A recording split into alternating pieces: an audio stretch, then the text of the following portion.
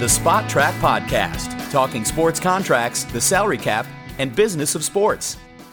Well, hi, everybody, and welcome to the latest edition of the Spot Track Podcast. My name is Paul Peck, with the founder and editor of SpotTrack.com, Mike Cianetti. Our regular third wheel, Kevin Sylvester, is off this week. We gave him a little summertime break here, so Mike and I are going to carry the load. We got a great show for you today. Running backs in the news in the NFL. Mike's got some really cool tidbits about that. And then, Mike, we're going to really dive into what is becoming, I think, because it got floated out a little bit in the last week or so, the CBA negotiations for the NFL and how they're going to impact on the sport in the future. We're going to have a great guest to talk about that. Yeah, you bet. I was inclined to stay on course with the NBA because it's just been such a circus and chaos and so much fun. But I feel like we need to take a break, get back to the NFL just for a little bit before we have they're on summer break, so there's not much happening. But it's actually a pretty good time to start assessing some of these numbers because we're getting into fantasy drafts. There's going to be some more player movement. Training camps are less than 2 weeks away. You're going to have 90-man roster cuts coming up before we even know it. Yeah, preseason. And all of that sort of intertwines with the CBA negotiations, too, with how things might change. So it's kind of a nice little situation we got going. Yeah, really in-depth. Joel Corry, who's a longtime sports agent and now a contributor for a number of media outlets, is going to join us on this edition of the podcast to talk a little bit about what the impact of the CBA is. We're going to really dive in here. I think you're going to be really interested and educated to hear some of the stuff that the experts Mike and Joel have to say. We want to remind you that the Spot Track Podcast is presented by Morgan Stanley Global Sports and Entertainment, empowering professional athletes and entertainers with the knowledge they need to make informed decisions about their finances and wealth. Learn more by visiting morganstanley.com/GSE. Morgan Stanley Smith Barney LLC, member SIPC. All right, a little bit of running back news.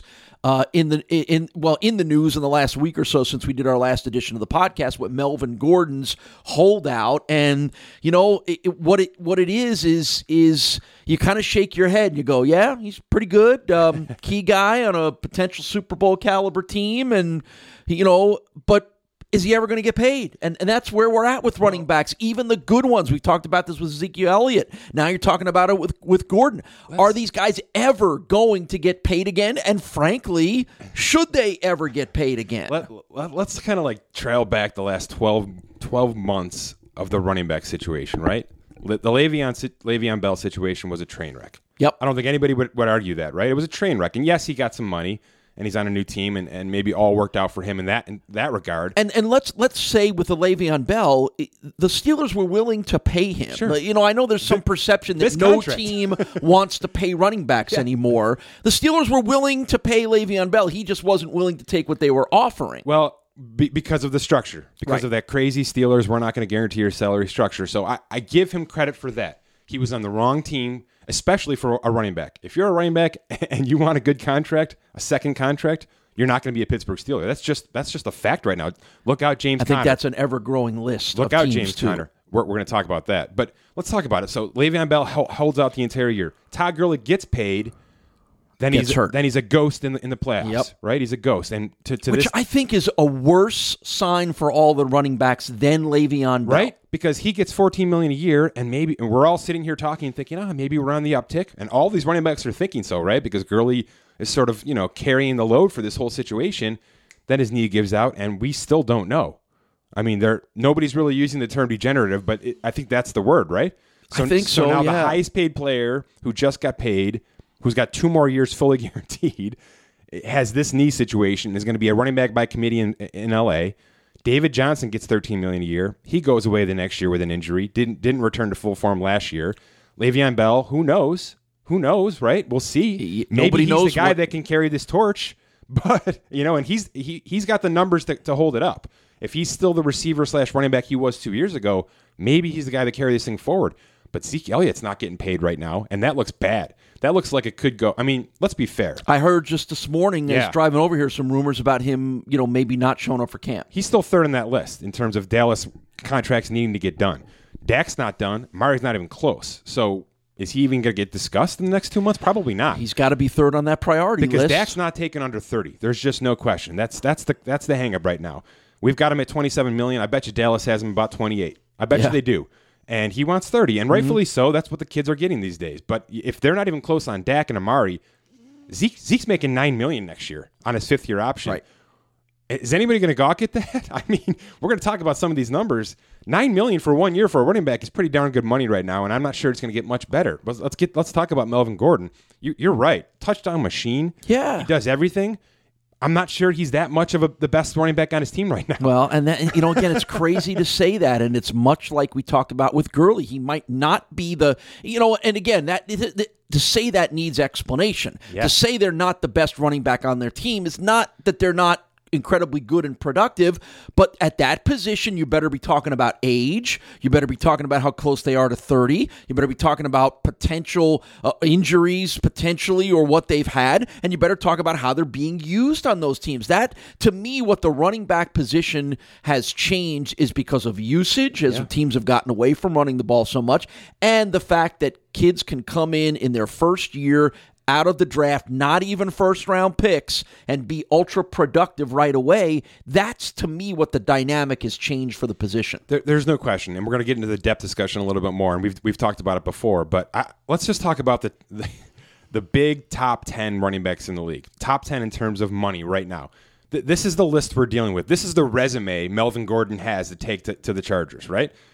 3 of them got new contracts this year. Le'Veon Bell, Mark Ingram, Latavius Murray. Like I said, Bell might be the one guy who can pull out and sort of take this thing along a little bit. One of them is Zeke Elliott at $9 million, right? These are running backs making at least $10 million over the next 3 seasons. That's how small things have gotten. I mean, you see these NBA contracts coming in. If you're making $10 million a year, $10 million over 3 years in the NBA. You're like the 9th guy on the roster. Oh, you're the 12th guy. That's a veteran minminimum contract for the NBA right now. All right. $10 million over 3 years. So that's where we are. I mean, the running backs are essentially veteran minimum contracts right now. There are only 10 running backs set to make $10 million over the next 3 seasons. 10. Bell, Ingram, Murray just signed new deals. We'll wait and see. We'll give them a year. Zeke Elliott, because of next year's 5th-year option. We assume he's going to play that out now with no contract in sight. Jerick McKinnon, probably cut after this year. Devontae Freeman could be cut after this year. Deion Lewis, probably going to be cut after this year. Deion Lewis didn't work. He was on my bubble this year. Starter on their team. He was on my bubble this year. Yeah, Derrick Henry finally broke out. Right. Duke Johnson, probably going to be traded or released after this year, right? Definitely not likely the starter. Yeah. And then Gurley with the knee problem. David Johnson with injury issues. He's had mild production over the past 2 seasons because of those. And here's the other thing. Here's the other side of this. So we've got 10 running backs, $10 million for 3 years, which is already a bargain. There are 175 signed running backs who are making less than $5 million over the next 3 years. 175. You can find yourself a decent running back in that pool right there. Yeah, and pay half of what the top 10 are making. Yeah. That's the difference right now. It's, there's examples across the NFL where running backs get drafted either last year or this year, middle rounds, and they're either expected to be the leading rushers, or likely to be. And, it's incredibly interesting to see the evolution of that position from a time when running backs consistently went in the top 5, top 10 of the draft because they were worthy of it, to the point now where you can get them anywhere. They'll be productive, and it's clearly the one position we've talked an awful lot about it on the Spot Track podcast, where draft them, use them, get rid of them. How can you not? How can you not at this point? The facts back it up. I hate saying that from an athlete's standpoint, but it does. The analytics have completely ruined this position. They just have.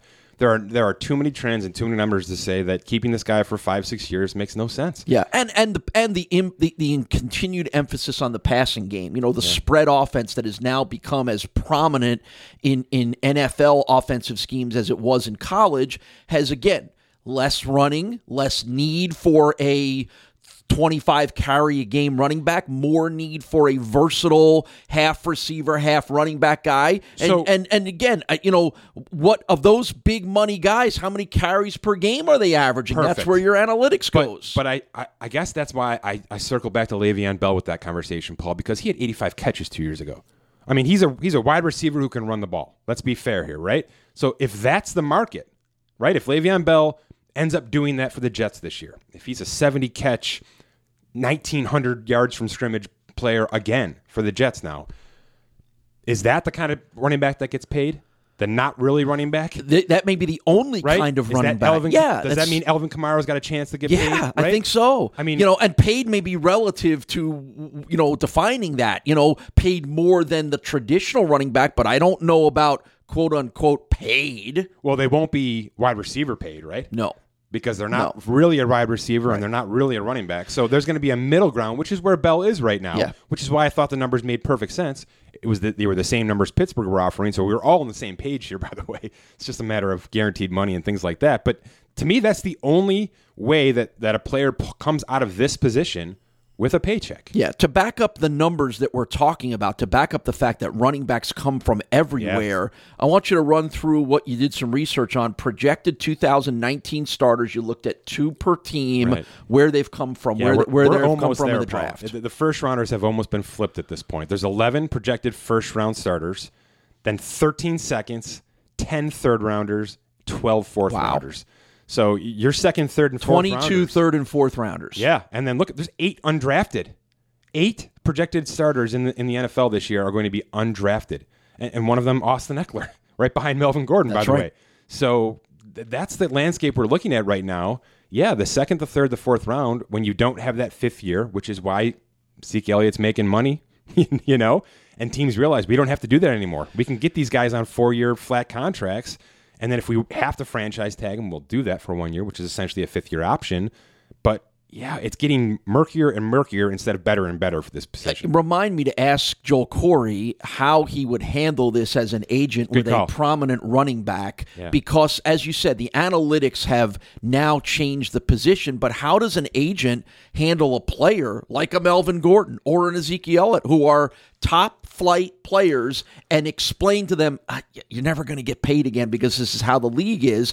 I'm sure that's not an easy conversation, and I'm sure it doesn't go over very well. Well, I wonder if it's this. I wonder if, because there has to be a group of teams that need this. I think one of the teams right now is Buffalo, by the way, where we are right now. Right. I think a Melvin Gordon, even on a contract, makes sense here. Not with their 7 current running backs right now. They'd have to obviously remove half of those. But my point is, there is a point in the team-building window where paying a featured running back makes sense. And I think it might be the first 2 years of your quarterback's contract, right? I mean, if Dak Prescott was 2 years ago, to carry the load and be able to handle the money too, right? Not so much that, just you're in a position where you can overspend in certain areas because your quarterback is so cheap or because your wide receiver is so cheap.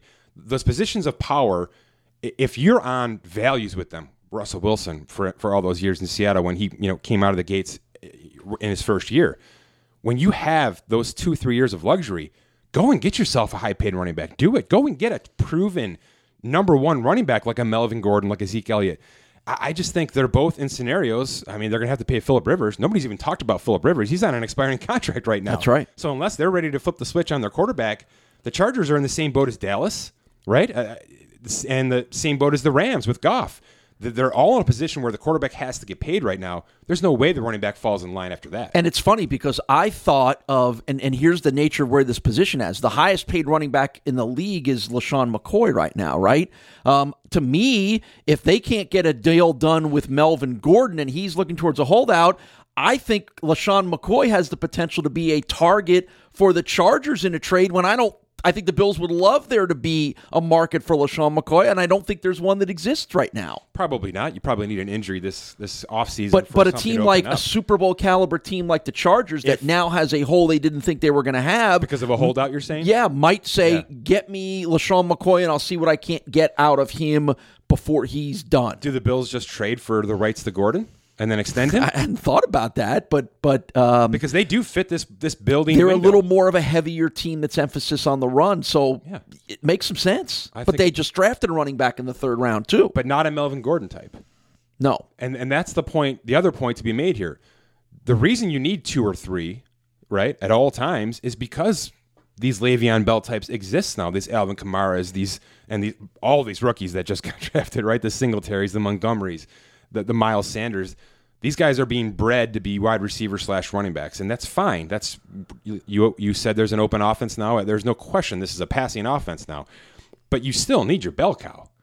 Right? Do you, though? You do. Do you? I don't know. I'll argue with you on that a bell cow is going to get 13 carries a game. That's fine, though. My point after that is going to be you just don't need to pay the bell cow. Right? I don't even know that you need that anymore. I think you can have 2 or 3 running backs who will combine for the numbers that you saw in the 2000s from the great running backs. You transitioned perfectly into my next point here. I'm calling this the Patriots way. And I put some numbers together just speaking to exactly what you just said, because Sony Michel, James White, and Rex Burkhead in 2018, for the upcoming season, account for a combined $9.8 million of the Patriots' salary cap. Low in every Less way. than $10 million, right? So you've got Gurley, David Johnson, Bell, and McCoy, who account for $9 million alone each. Okay? So here's the question, right? I'll give you the numbers. I've got the stats from last year.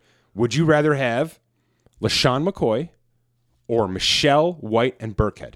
By the trio by far. By far. Not a doubt in my mind. Really? Because look at the production that they got out of those guys. What if it's Gurley? What if it's Gurley, though? Well, yeah, but here's the question, Mike, and this is what we're talking about overall. Gurley was great, and the production was amazing. Yeah. Can you come close to that level of production with that trio or any trio and still be successful? And I think in the NFL these days you can. I think that, again, the difference between what Todd Gurley does and what that trio or any trio does, that gap has become so much smaller now by nature of the way the game is played that to me it's not a huge gap anymore. And if there's not a huge gap, then I don't need to expend energy, draft picks, and money to get the Gurley type of guy. It's very close. It's very close. If it's close, then it's not close to me. That's right. You're right. If we talk Gurley and 2 of his backup running backs, it's almost identical to where those 3 players produced last year. Michel, James White, Burkhead combined for 2,400 yards from scrimmage last year and 19 touchdowns. Gurley had 21 touchdowns last year. Yeah. So he had a heck of a year. There's no questioning that. He had 1,800 yards himself. So maybe he's the anomaly here, and that's fine. And guess what? If he had 1,400 yards, maybe that knee isn't as bad as it is now. You know what else Todd Gurley got? $45 million guaranteed last year. Yeah. And those 3 backs for the Patriots certainly did not get that. And then add another layer onto it. What we know the Patriots do so well is they tailor those backs to the game plans on a weekly basis. And that's the other Isn't point. that something that a coaching staff would like to have? That's the other point. The flexibility, the depth, the safety mechanism you can build into this. When you've got 3 players who combine for your one position, and that's what they've been doing for years now. This isn't new. This is the Patriots way. Like I'm tagging it here. When you've got all of those flexible options and you're still getting the same production as one superstar player is getting on another team at the same price, maybe more, right? How do you not go this route? How do you not? How is every team not doing this? Paul? Right. All right, to wrap up our running back discussion, because we want to get to Joel Corry, I want you to run through some highlights of the lists of the upcoming running back free agents for 2020, and in turn, the guys who look like they have a chance to be cut to become free agents in 2020, of which they may not get paid anyway. I'm in roster bubble mode, obviously. I've been doing all these pieces, and I speak to it quite often. And when I started to see the list of running backs piling up, I got really nervous because I'm not sure. What's going to happen to Derrick Henry? Let's just start there. What's going to happen to Derrick Henry? They're going to run the you-know-what out of him this year, and then he's going to be done. It's going to be like the Dallas situation. I'm drawing a blank. Who was the running back in Dallas who went to Tennessee, by the way? DeMarco Murray. DeMarco Murray. It's going to be just. Is that going to be every running back on this list? I'm afraid to say yes. Isn't it going to be? I'm inclined to say yes. That's why Melvin Gordon doesn't want to play this year. Because he knows they're going to be. They're going to kill him. They're going to kill him because they're a legitimate Super Bowl caliber team. Same with Zeke Elliott, right? They're going to kill him. Yep. The Dallas Cowboys and the Chargers are. And then when he he hits the market, teams are going to go, yeah, you get too more tread in your tires. No question. Not to mention injury history for both those players. So run down the list. Lamar Miller in Houston, if he sticks, they're going to kill him. Gio Bernard, they're going to use him everywhere. They're going to kill him. Who's getting another contract here? Jordan Howard? No way. Eagles going to kill him for 1 year. Right. They gave up trade pieces to get him. Kenyon Drake, maybe Kenyon Drake has a chance. He's on a bad Miami Dolphins team. Maybe Miami extends him. Maybe he sticks around. Yeah, but he's never had that role before, so that would have to be something that's never happened. He's got a chance to break out right now, right? Is my point. Maybe well, and again, and more than likely, Kenyon Drake, because you've got the Patriots' influence in their head coach, will be one of the three-headed running back monsters in Miami, right? That's a good because call. he's a bit of a selective kind of player. Kenyon Drake is. Similarly, San Francisco brought in everybody. Yeah, Tevin Coleman, Matt Breida, and they get Jerick McKinnon back. So it's going to be a by committee there. Does Tevin Coleman fall off this list? Probably. Tevin Coleman, Dean Lewis, Devontae Freeman, Duke Johnson, like we've talked about. Adrian Peterson's probably done after this year if he makes it through the Redskins season. There's 15 players on this list, and they'll be continually being talked about on our site. I don't know. I don't like their future. I don't like their financial future at all, and I'm worried about everything. If I'm a running back, if I'm a Melvin Gordon, and to each his own with these holdouts. I'm not going to comment on that. We've talked about all the reasons, why you should or shouldn't do that with Le'Veon Bell. But he's banking on Le'Veon Bell right now. He needs Le'Veon Bell to have an absolute monster season. To show everybody that they're wrong about the way they're thinking. To show everybody that there's a chance for these guys to really make an impact and they're worth a paycheck. He's also banking on 4 or 5 rookies drafted somewhere between the second and fifth rounds this year not coming in and lighting it up. It's very possible, right? Sitting here in Buffalo, I think the Singletary kid's got a chance to be the starter. That's a lot of the chatter here with our hometown team is that, and I agree with it completely, that the more likely that Devin Singletary is the Bills' leading rusher this year than LaShawn McCoy or Frank Gore. And what about the Rams? They've got now a rookie and 2 legitimate backups in Malcolm Brown and John Brown. John Brown, is it? Doesn't matter. It doesn't. You'll find out probably by week 4 when all of them are out rushing. When you're scrambling to try to get them on your fantasy teams. That's my point. They're going to be maybe a 4-man committee out there, and Todd Gurley might be an afterthought by week 8, which is crazy. But if they're smart and they're seeing how this is all planning out, that's how it's going to happen. Quite a transition at the position for longtime fans who go back to the days of the 80s, 90s, 2000s when running backs ruled the roost. It is not that way anymore. Lots of other things changing in the NFL, including heading towards a new CBA between the Players Union and the owners, which could have some dramatic changes. Mike's got thoughts on that, and to help us interpret all of that, it is time for our special guest, longtime NFL agent Joel Corry. Well, it is now our pleasure to welcome in on the SpotTrack.com podcast longtime sports and NFL agent and NFL salary cap expert Joel Corry. You can read his incredible insights on his Twitter feed and various other social media areas. And Mike, this is a great guy that I'm looking forward to hearing his perspective on. Yeah, no better guy to have on right now to talk NFL money, specifically with the CBA situation. Joel's been all over it, and he's been firing back at a lot of requests and a lot of questions. He does it every day, which is awesome. So we're going to bring in Joel and ask just a couple of the surface questions about what might be happening, what changes might be made in terms of money, especially going forward with this new CBA. Yeah, and Joel, let's start by I guess my first question before we get into the real nuts and bolts of it is this happening earlier than anybody should have expected, or maybe you expected, or is it just makes sense that these kinds of negotiations and maybe a deal getting done before a deadline might actually happen?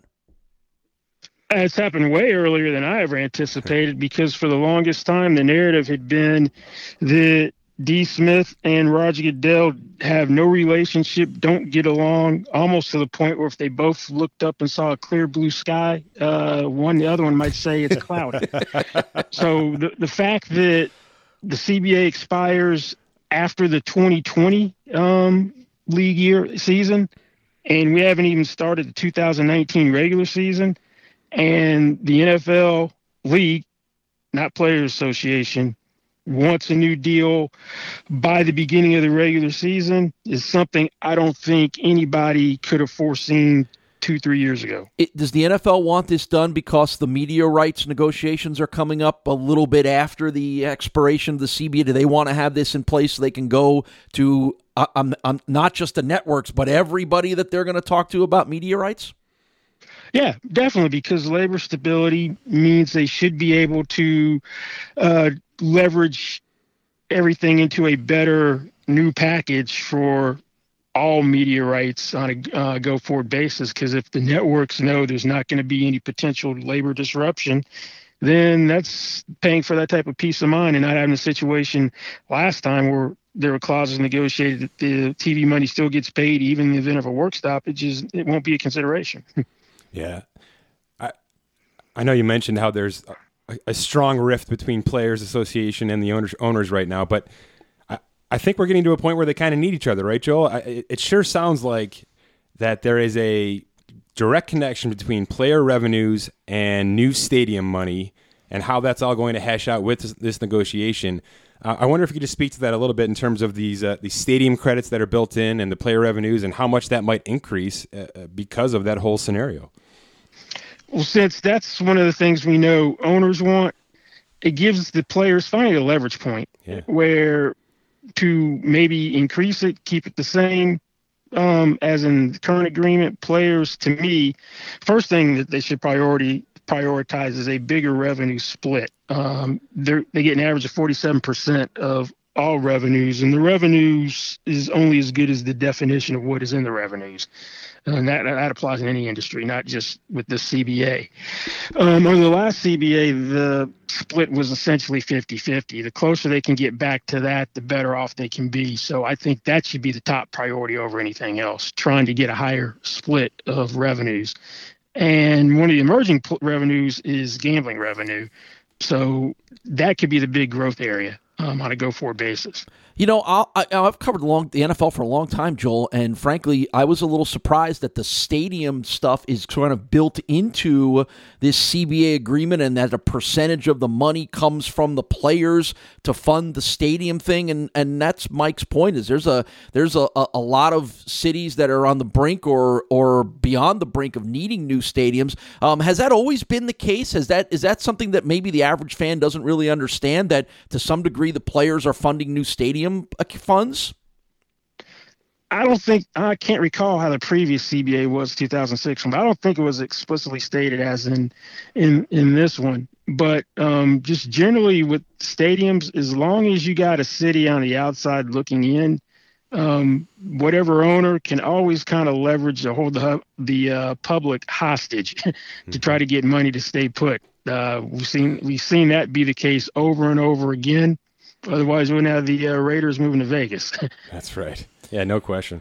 All right, next point, Joe. And this one, it really hits home with me because I deal quite a lot with the nitty-gritty details of these contracts and specifically the fully guaranteed portions of them. Here's how this works, right? Just for an outlier for everybody listening, any money that's fully guaranteed at the signing of an NFL contract has to go into an account. It's an escrow account. That's what teams have always had to deal with. Here's my point, and here's what I want to bring to you. Do we need that? Isn't the NFL making enough money now to where all that is a leveraging point for teams to say, no, we can't go any higher on the guaranteed money, and agents are sort of having to deal with that. Why do we need an escrow account for fully guaranteed money with a league that's so prosperous right now? So we don't, because you hit the nail on the head. The league is prosperous. There's prosperity. There isn't any ownership group that is in jeopardy of not meeting payroll or going bankrupt. It's a convenient excuse that team executives have been using for years. I used to hear it all the time. I'd propose something. We can't do it because we'd have to fund it. And if I had $1 for every time I heard that, I could probably buy an NFL team myself. And now that I'm not an agent, I've talked to some team execs who've been told by ownership that they can use that at their discretion or whenever they want to, when they don't want to do something. The most famous one of that, I think, is the Khalil Mack situation with the Raiders, right? That was pretty well reported that one of the reasons why the Raiders couldn't and wouldn't sign Khalil to a big extension is because they didn't have the available cash, right? Isn't that one that a lot of fans would sort of go, oh, now I know what you're talking about? I'm a little skeptical that they didn't have enough cash on hand to be able to actually do that deal. I think that was more... Let's put it this way. If Reggie McKenzie had remained in charge, and even though he was still there, Gruden was running the show, Khalil Mack would have been signed. I'm not totally buying that one. All right. I agree. That'll punch in the gut for every Raiders fan who's listening right now. Yeah. All right. The big one. And I'm really interested to hear where you are with this because I know there are versions of how we can change the franchise tag. There's certainly an elimination of the franchise tag in play. That seems too drastic for quick negotiations like what seems like they're going to push for. Where are we headed with the franchise tag? Can we modify it? Can we adjust the second tag percentage point? What do you think? You're not going to see anything drastic in this CBA if it's going to get done this quickly. Yeah. It's going to be based on the last one generally, but you're never getting rid of the franchise tag. If players want to get rid of the franchise tag, then they're going to have a long work stoppage, much longer than last time, have games missed into the regular season, or agree to such a low percentage of revenues to make it worth the owner's while. One thing I'd like to see if you're going to do any changes is you can put a franchise tag on someone 3 times throughout his career. I'd like to see a 2-tag limitation, whether franchise or transition. Mm-hmm. But the interesting thing is just generally across the board, if you cumulatively look at what the franchise tags are under the new methodology, which is a cap percentage over the 5-year period as opposed to average of the top 5 salaries just from the previous year, collectively the players are about 5% better across the board. There are individual ones which aren't as good, but collectively that change has benefited the players after the drop the first year that it came into existence. I'd kind of like to see them more define the defensive positions because it doesn't make any sense that Davion Clowney is going to have to file a grievance when on the field to get a higher franchise tag number. On the field, he essentially has the same function as DeMarcus Lawrence. A 3-4 outside linebacker is an edge rusher. A 4-3 defensive end is an edge rusher. If you switch defenses, the 3-4 outside linebacker becomes a 4-3 defensive end in most cases. So I'd like to see edge rusher, interior defensive lineman, and off-ball linebacker. You typically don't see any off-ball linebackers get franchised. Last one was David Harris in 2011. That's the reason C.J. Mosley's is $17 million per year. You nailed it. Because you weren't going to put any franchise tag. You weren't going to put a franchise tag on him. For basically $15.5 million. So he gets open market and gets $17 million per year. Now, if you had an off-ball linebacker one, that position would be harmed because they would get franchised a lot more.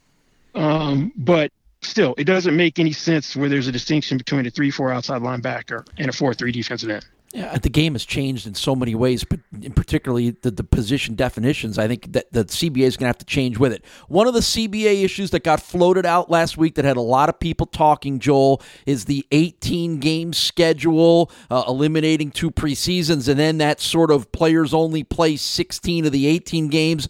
What's your thought on any of that ever actually happening? The 16-18 thing is one of the stupidest things I've ever heard of. I think we have our answer. Yeah, that's a pull quote. Let's say you've got backup offensive linemen playing with your starting quarterback for 2 games, and that backup offensive lineman is responsible for your starting quarterback getting hurt. Great. That's great. Yeah. I don't think you're ever going to get to 18 unless the owners are willing to give the players some crazy incentive to do so. Maybe you can get to 17 and increase the playoffs, and then you add an extra bye week. But if it ain't broke, don't fix it. I know they want more money because the whole thing is if we have more inventory, it should be more money we should get from media rights. But the league works fine of 16 games. I'm old enough to remember when there was a 14-game, 6 preseason game season. But 16-4, maybe you just eliminate a preseason game. Mm-hmm. I think we're all for that. Nobody needs 4 preseason games. Nobody watches that stuff anyway. Maybe the third one because it's kind of the dress rehearsal for at least a half. And even then, some teams don't play guys at all in the preseason anymore. Joel, I want to fire back one last thing here. I want to roll back to the franchise tag one more time here because it's a team control situation, right? I mean, that is a situation where the player has absolutely no control, and we've seen it time and time again. And I don't think anybody can say Le'Veon Bell won that situation, right? I mean, holding out $14 million, that's never going to be a good thing. We've done a lot of work on the NBA this past 2 months, as you might imagine, with this craziness. And that is a completely opposite situation, right? That is a player-empowered league. They are making the decisions. They are demanding and forcing decisions. They are forcing movement, and they're getting paid because of the movement. Is that something NFL players have to start to do, especially if they fear a franchise tag is coming? Do they need to go to the front office like an Antonio Brown and say, we're getting out of here right now before this gets any worse? Is that something that you foresee could happen? No, because most teams take the position, we'll trade you when we're good and ready. And until it doesn't make sense for us to trade you, we won't. So, Antonio, yeah, football players have to raise enough of a stink.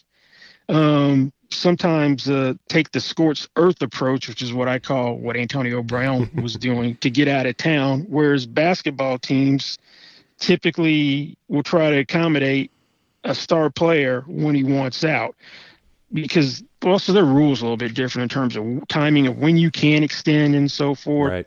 Right. But basketball's always had a more enlightened approach to dealing with players, and maybe because 1 of 5 is yields a lot more power than 1 of 22. Because even a guy like Peyton Manning was replaceable in Indy. Yeah, that's you're probably right. Great you're probably point. At the nail head. Got one more thing for you. Mike and I started this edition of the podcast, first 10 minutes or so, talking about the running back position in light of Melvin Gordon. We talk a lot about running backs, how it's become the example of the analytics influence and the most disposable position. So I want you to put your agent hat back on and let whoever the example would be, you've got a top flight running back who wants a new contract, who's ready for a new contract, who's earned it. How do you as an agent deal with that player by telling him, boy, they're just not paying you guys anymore. The league has gotten away from the big money to your position. How do you handle that dynamic? That's harder to say now. You could say it before Todd Gurley and before David Johnson, because David Johnson got paid off a crappy year. So you do have examples of guys getting paid. It's not all going backwards like you had Chris Johnson and Adrian Peterson, and then it drops down to Devonta Freeman. But still, overall, it isn't the position you want to play. Personally, I'd never pay a running back. I would run him into the ground, franchise him until it no longer made sense, and find his replacement. But if I had a guy who was really good, I would hold out when I had to and try to do like Chris Johnson did and force the team to pay me. I don't know if Melvin Gordon's that guy. They were 4-0 without him last year. Austin Eckler's pretty good. He may be overplaying his hand. This is a team, I know it's not A.J. Smith anymore, but they have a history of playing hardball with players. Joey Bosa had the longest holdout of any rookie under the rookie wage scale. I'm not sure he's the right guy to do it. I think Ezekiel Elliott has a better chance, if he decides to hold out, of being successful. The Joneses, at least Steven said, he's the straw that stirs the drink. And they can remember a generation ago, a running back who had a similar importance in their offense held out. They went 0-2. That's and right. had to pay him at Smith. So I think it depends on the particular running back. I'm not sure Melvin Gordon is that guy. Interesting to hear that perspective, from a guy who has spent a lot of time on the player side of things. Really good stuff, Joel. I know that Mike is going to want to tap into your knowledge here as this CBA thing moves forward in the future. We appreciate the insight, and we look forward to having some more discussions down the road. Sure, anytime. Thanks for having me, guys. Thanks, Joe. All right, longtime sports agent Joel Corry. Well, we thank Joel Corry for some really cool insights. And again, this is something we're going to talk a lot about because it's going to have a huge impact on the most popular sport in the world. Especially locally, Paul. Especially locally with the stadium issues here in Buffalo, but a lot of stuff to talk about moving forward. Well, before he went off on his 1-week sabbatical, we were able to catch up with Kevin Sylvester because we want to talk a little bit about the upcoming Open Championship and the odds and who the favorites are. We like to do that heading into the golf majors. So, Kevin, you are our golf guru. What are you thinking about this one? I think I wish I was. I love golf in Ireland. I mean, it is. I've been on a trip there. We went southwest. We didn't go to Northern Ireland. That's where Portrush is, and it looks amazing. Yeah, you just go over the hole by hole. I love how, by the way, every golfer from Ireland's a member there. Like they're honoring me. Like, oh, it's their home course, home course. I'm like, how are they? They're not all from the. You get it at birth. Yeah, pretty much. Yeah, but it's cool. Here's the interesting thing. Links golf is different. It's a little different, but that course in particular, like if you're off, I mean, good luck finding the ball. Yeah. I mean, you have no shot. And they set the grandstands back a little bit on a few of the holes, so players can't sometimes players are like I'm going to play it long. If it hits the grandstand, I'm fine. But they have a drop area. Forgive me for I remember the hole in particular, but the drop area is just. it's you can't find the ball when you drop it. They were doing a sample on Golf Channel when they dropped the ball, like, where'd it go? So they try to prevent that. But all that said, you have to be straight on this golf course. Taking it on, everybody's picking Rory because it's his home course and because he's the best driver of the golf ball on the PGA Tour. I've seen it in person. You look at stat. I mean, he is the guy. I tell you, there's some holes you just can't be aggressive on. So finding the fairways can be a premium. That's why Tiger has a chance. I think so too. Tiger has a chance here because Tiger, I think, will play a ton of irons off the tee. Mm-hmm. He hits that low, the stinger, that low flighted golf ball. I think he's got a chance at this one. A lot of people said, he hasn't been playing competitive golf. Maybe he's hurt again with his neck, whatever. I think he's got a chance at this one. Kevin, if Tiger has a chance, why doesn't Phil? Well, Phil, I know he's been playing terribly. He is, but similar style, right? He's going to be strategic like Tiger would. It is the one.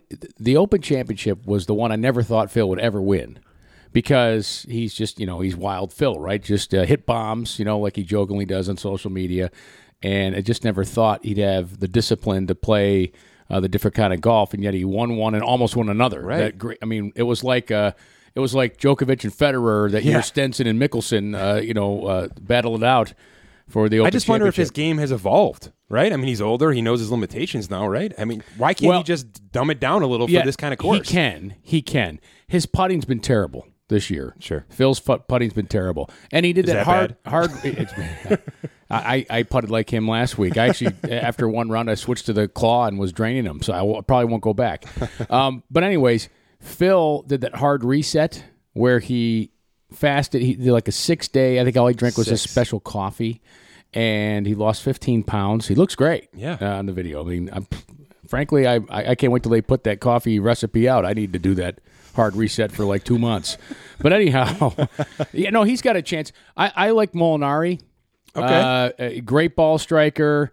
It's his long irons well. He'll find fairways, very accurate off the tee. I think Francesco's got a chance. I mean, he won it last year. He's got a great chance to repeat. A guy like Graham McDowell is playing excellent golf, his home course. Again, another 50-1 too, man. Disciplined player. I'd put money on Graham McDowell for sure. That too. And you'd be foolish not to put money on Kepka. I mean, the guy's he's a killer. Yeah, 8-1 on Kepka. Yes, makes sense. And he hits his long irons well. He's pretty accurate. He's got his caddies from Ireland. Yeah. So, Ricky Elliott. So he's got some knowledge on the bag. Is he taking driver out though? He probably will. Actually, they were looking at I think it was the 5th hole that goes into the sea. It's drivable, and Elliott's like, yeah, Brooks will be taking this on. Really? So I mean, but there's some holes that you shouldn't in links golf, and around the greens it's a little different. You see guys on the PGA Tour hit these low check. The ball doesn't check like that because of the sand base and such, and the wind and all these other factors. Over there. So you've got to be really creative around greens. That's where Phil comes in. I think the creativity around the greens, Tiger, great short game player. I'm there's one other guy that's eluding me right now that's a low ball hitter. Well, you know who I like? I like Fleetwood in this too. Okay. Tommy Fleetwood, he's shown up in majors, hasn't really won anything. Everybody's picking Rahm because he won at Lahinch in the Irish Open. So he won on that aisle, but Fleetwood's right in that. All the time. He's top 10 odds right now.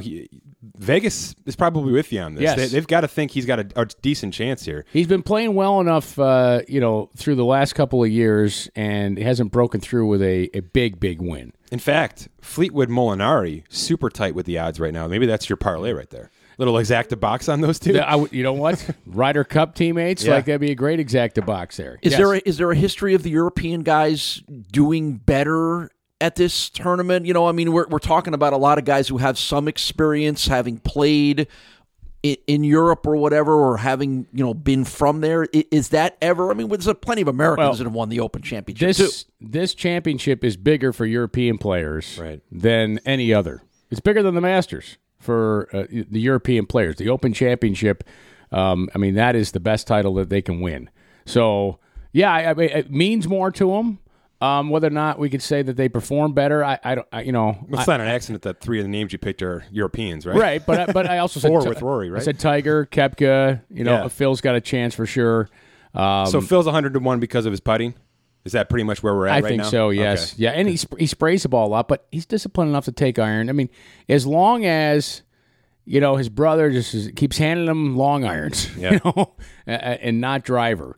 You can't spray it on this golf course whatsoever. Okay. So, I'm looking forward to it for sure. I love waking up to golf in the morning. Me too. That part's great. It's cool seeing guys in sweaters and wearing toques in the middle of summer over there playing golf. Although, Father's Day weekend, I wore a toque to play in Buffalo, so I don't know what the hell. Do we know what the weather looks like this week there? Well, it's Ireland. It's going to be windy. It's always going to be windy and wet. Right. Always. How's that? Right.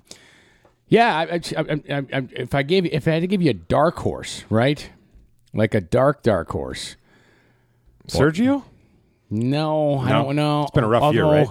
Man, Sergio is a good ball striker, but Yeah. it's been I like Graham McDowell as the dark horse, 50-1. Graham McDowell is a dark horse. No, I'm going to say Matt Wallace will be your dark horse. Look at that. But he's not really a dark horse. 50-1 with Graham. Yeah, the guy's been performing well. I'm just talking about guys people maybe not have heard of. Matt Wallace would be a guy. No chance for Gary Woodland, right? Who's 60-1. No, I see. He hits a high cut. Yeah. And I just But the guy plays well near the ocean. He's played great this year near the ocean. Kapalua, Pebble Beach. Yeah. The guy's an ocean player, so. We've learned nothing. Awesome. No, but he'll be a sexy pick because he just won the U.S. right. Open, That's right? right. It's like John Rahm's a sexy pick because he just won the Irish Open. John Rahm's third on this list. I know. It's pretty high. Third on this Pretty list. high. John Rahm will win a major at some point. He's a good up-and-coming guy, right? Well, Maybe he's been not up- quite there yet. Been up and coming for the last 4 years. All right. I mean, he's arrived. I mean, he's won on the PGA Tour. He's won on the European Tour. Hits the ball a mile. I got to say this. I can't imagine Dustin Johnson doesn't win one major this year. Oh, I can. I can't. He's just been, he won in Mexico. He wins every year, right? He wins a tournament every year on the tour. And I don't know, just something's been off for him. I wouldn't be surprised. Yeah, the one thing, Dustin changes putters a lot. Like he wins with the U.S. Open, then goes to a mallet. I'm like, what are you doing? Is it money? Sponsorships, you think? No, it's just sometimes it's feel. These guys, they change all the time, and it's sometimes feel of a putter. Sometimes just a different look, and they I start making wouldn't them. change my underwear after winning a major. Tiger, he tried changing putters for sponsorship and money, and it's like not working. Yeah. Going back to Koepka, he's been using the same putter. Matter of fact, Koepka does not have an equipment deal. You know how much money he's leaving on the table right now? Brooks Koepka does not have an equipment I don't understand. deal. Why wouldn't somebody just buy his equipment? Because Koepka, he's got a mixed bag, they call it. So my tailor-made driver, maybe my Zuno irons. He was playing Nike stuff forever, even after Nike got rid of it. Really? Like I was talking to his caddy at the Travelers. This is before Koepka became Brooks Koepka, right? And we're staying at the same hotel. That's why he wasn't Brooks Koepka yet. If he's staying at the same hotel I'm staying at, he hasn't really arrived. But anyhow, his caddy Ricky was out there with his golf bag, waiting for the car to be pulled up, and I'm just looking. I go, he's still playing the Nike Woods here. He's like, can't talk him out of it. He loves them. You can't just get a pitching wedge sponsorship? You could, But they want you to have everything, right? So if It's for the bag usually. Yeah. If Titleist wanted him to play Vokey wedges exclusively, they probably want to be in the whole bag. Yeah. And listen, is he going to make more money? The guys switch equipment. They make more money with the equipment deal or by winning tournaments? By winning. Yeah, by winning. I mean, if I'm any of those brand names, I'm just going to pay him. Well, You want our 7-iron? Here you go. there have been times where player may pull off a head cover that says one brand and maybe the club under it's a different brand. Interesting. You know what the other interesting dynamic is the final major of the year now. Yeah. For the first time This is it. ever, right? That's right. So, yes, this is the final. Yeah, the Open Championship used to be the third, and it was the PGA. PGA, of course, moved to May. So this is the final major, and then they jump into a World Golf Championship event. And then playoffs. And then there's one more event.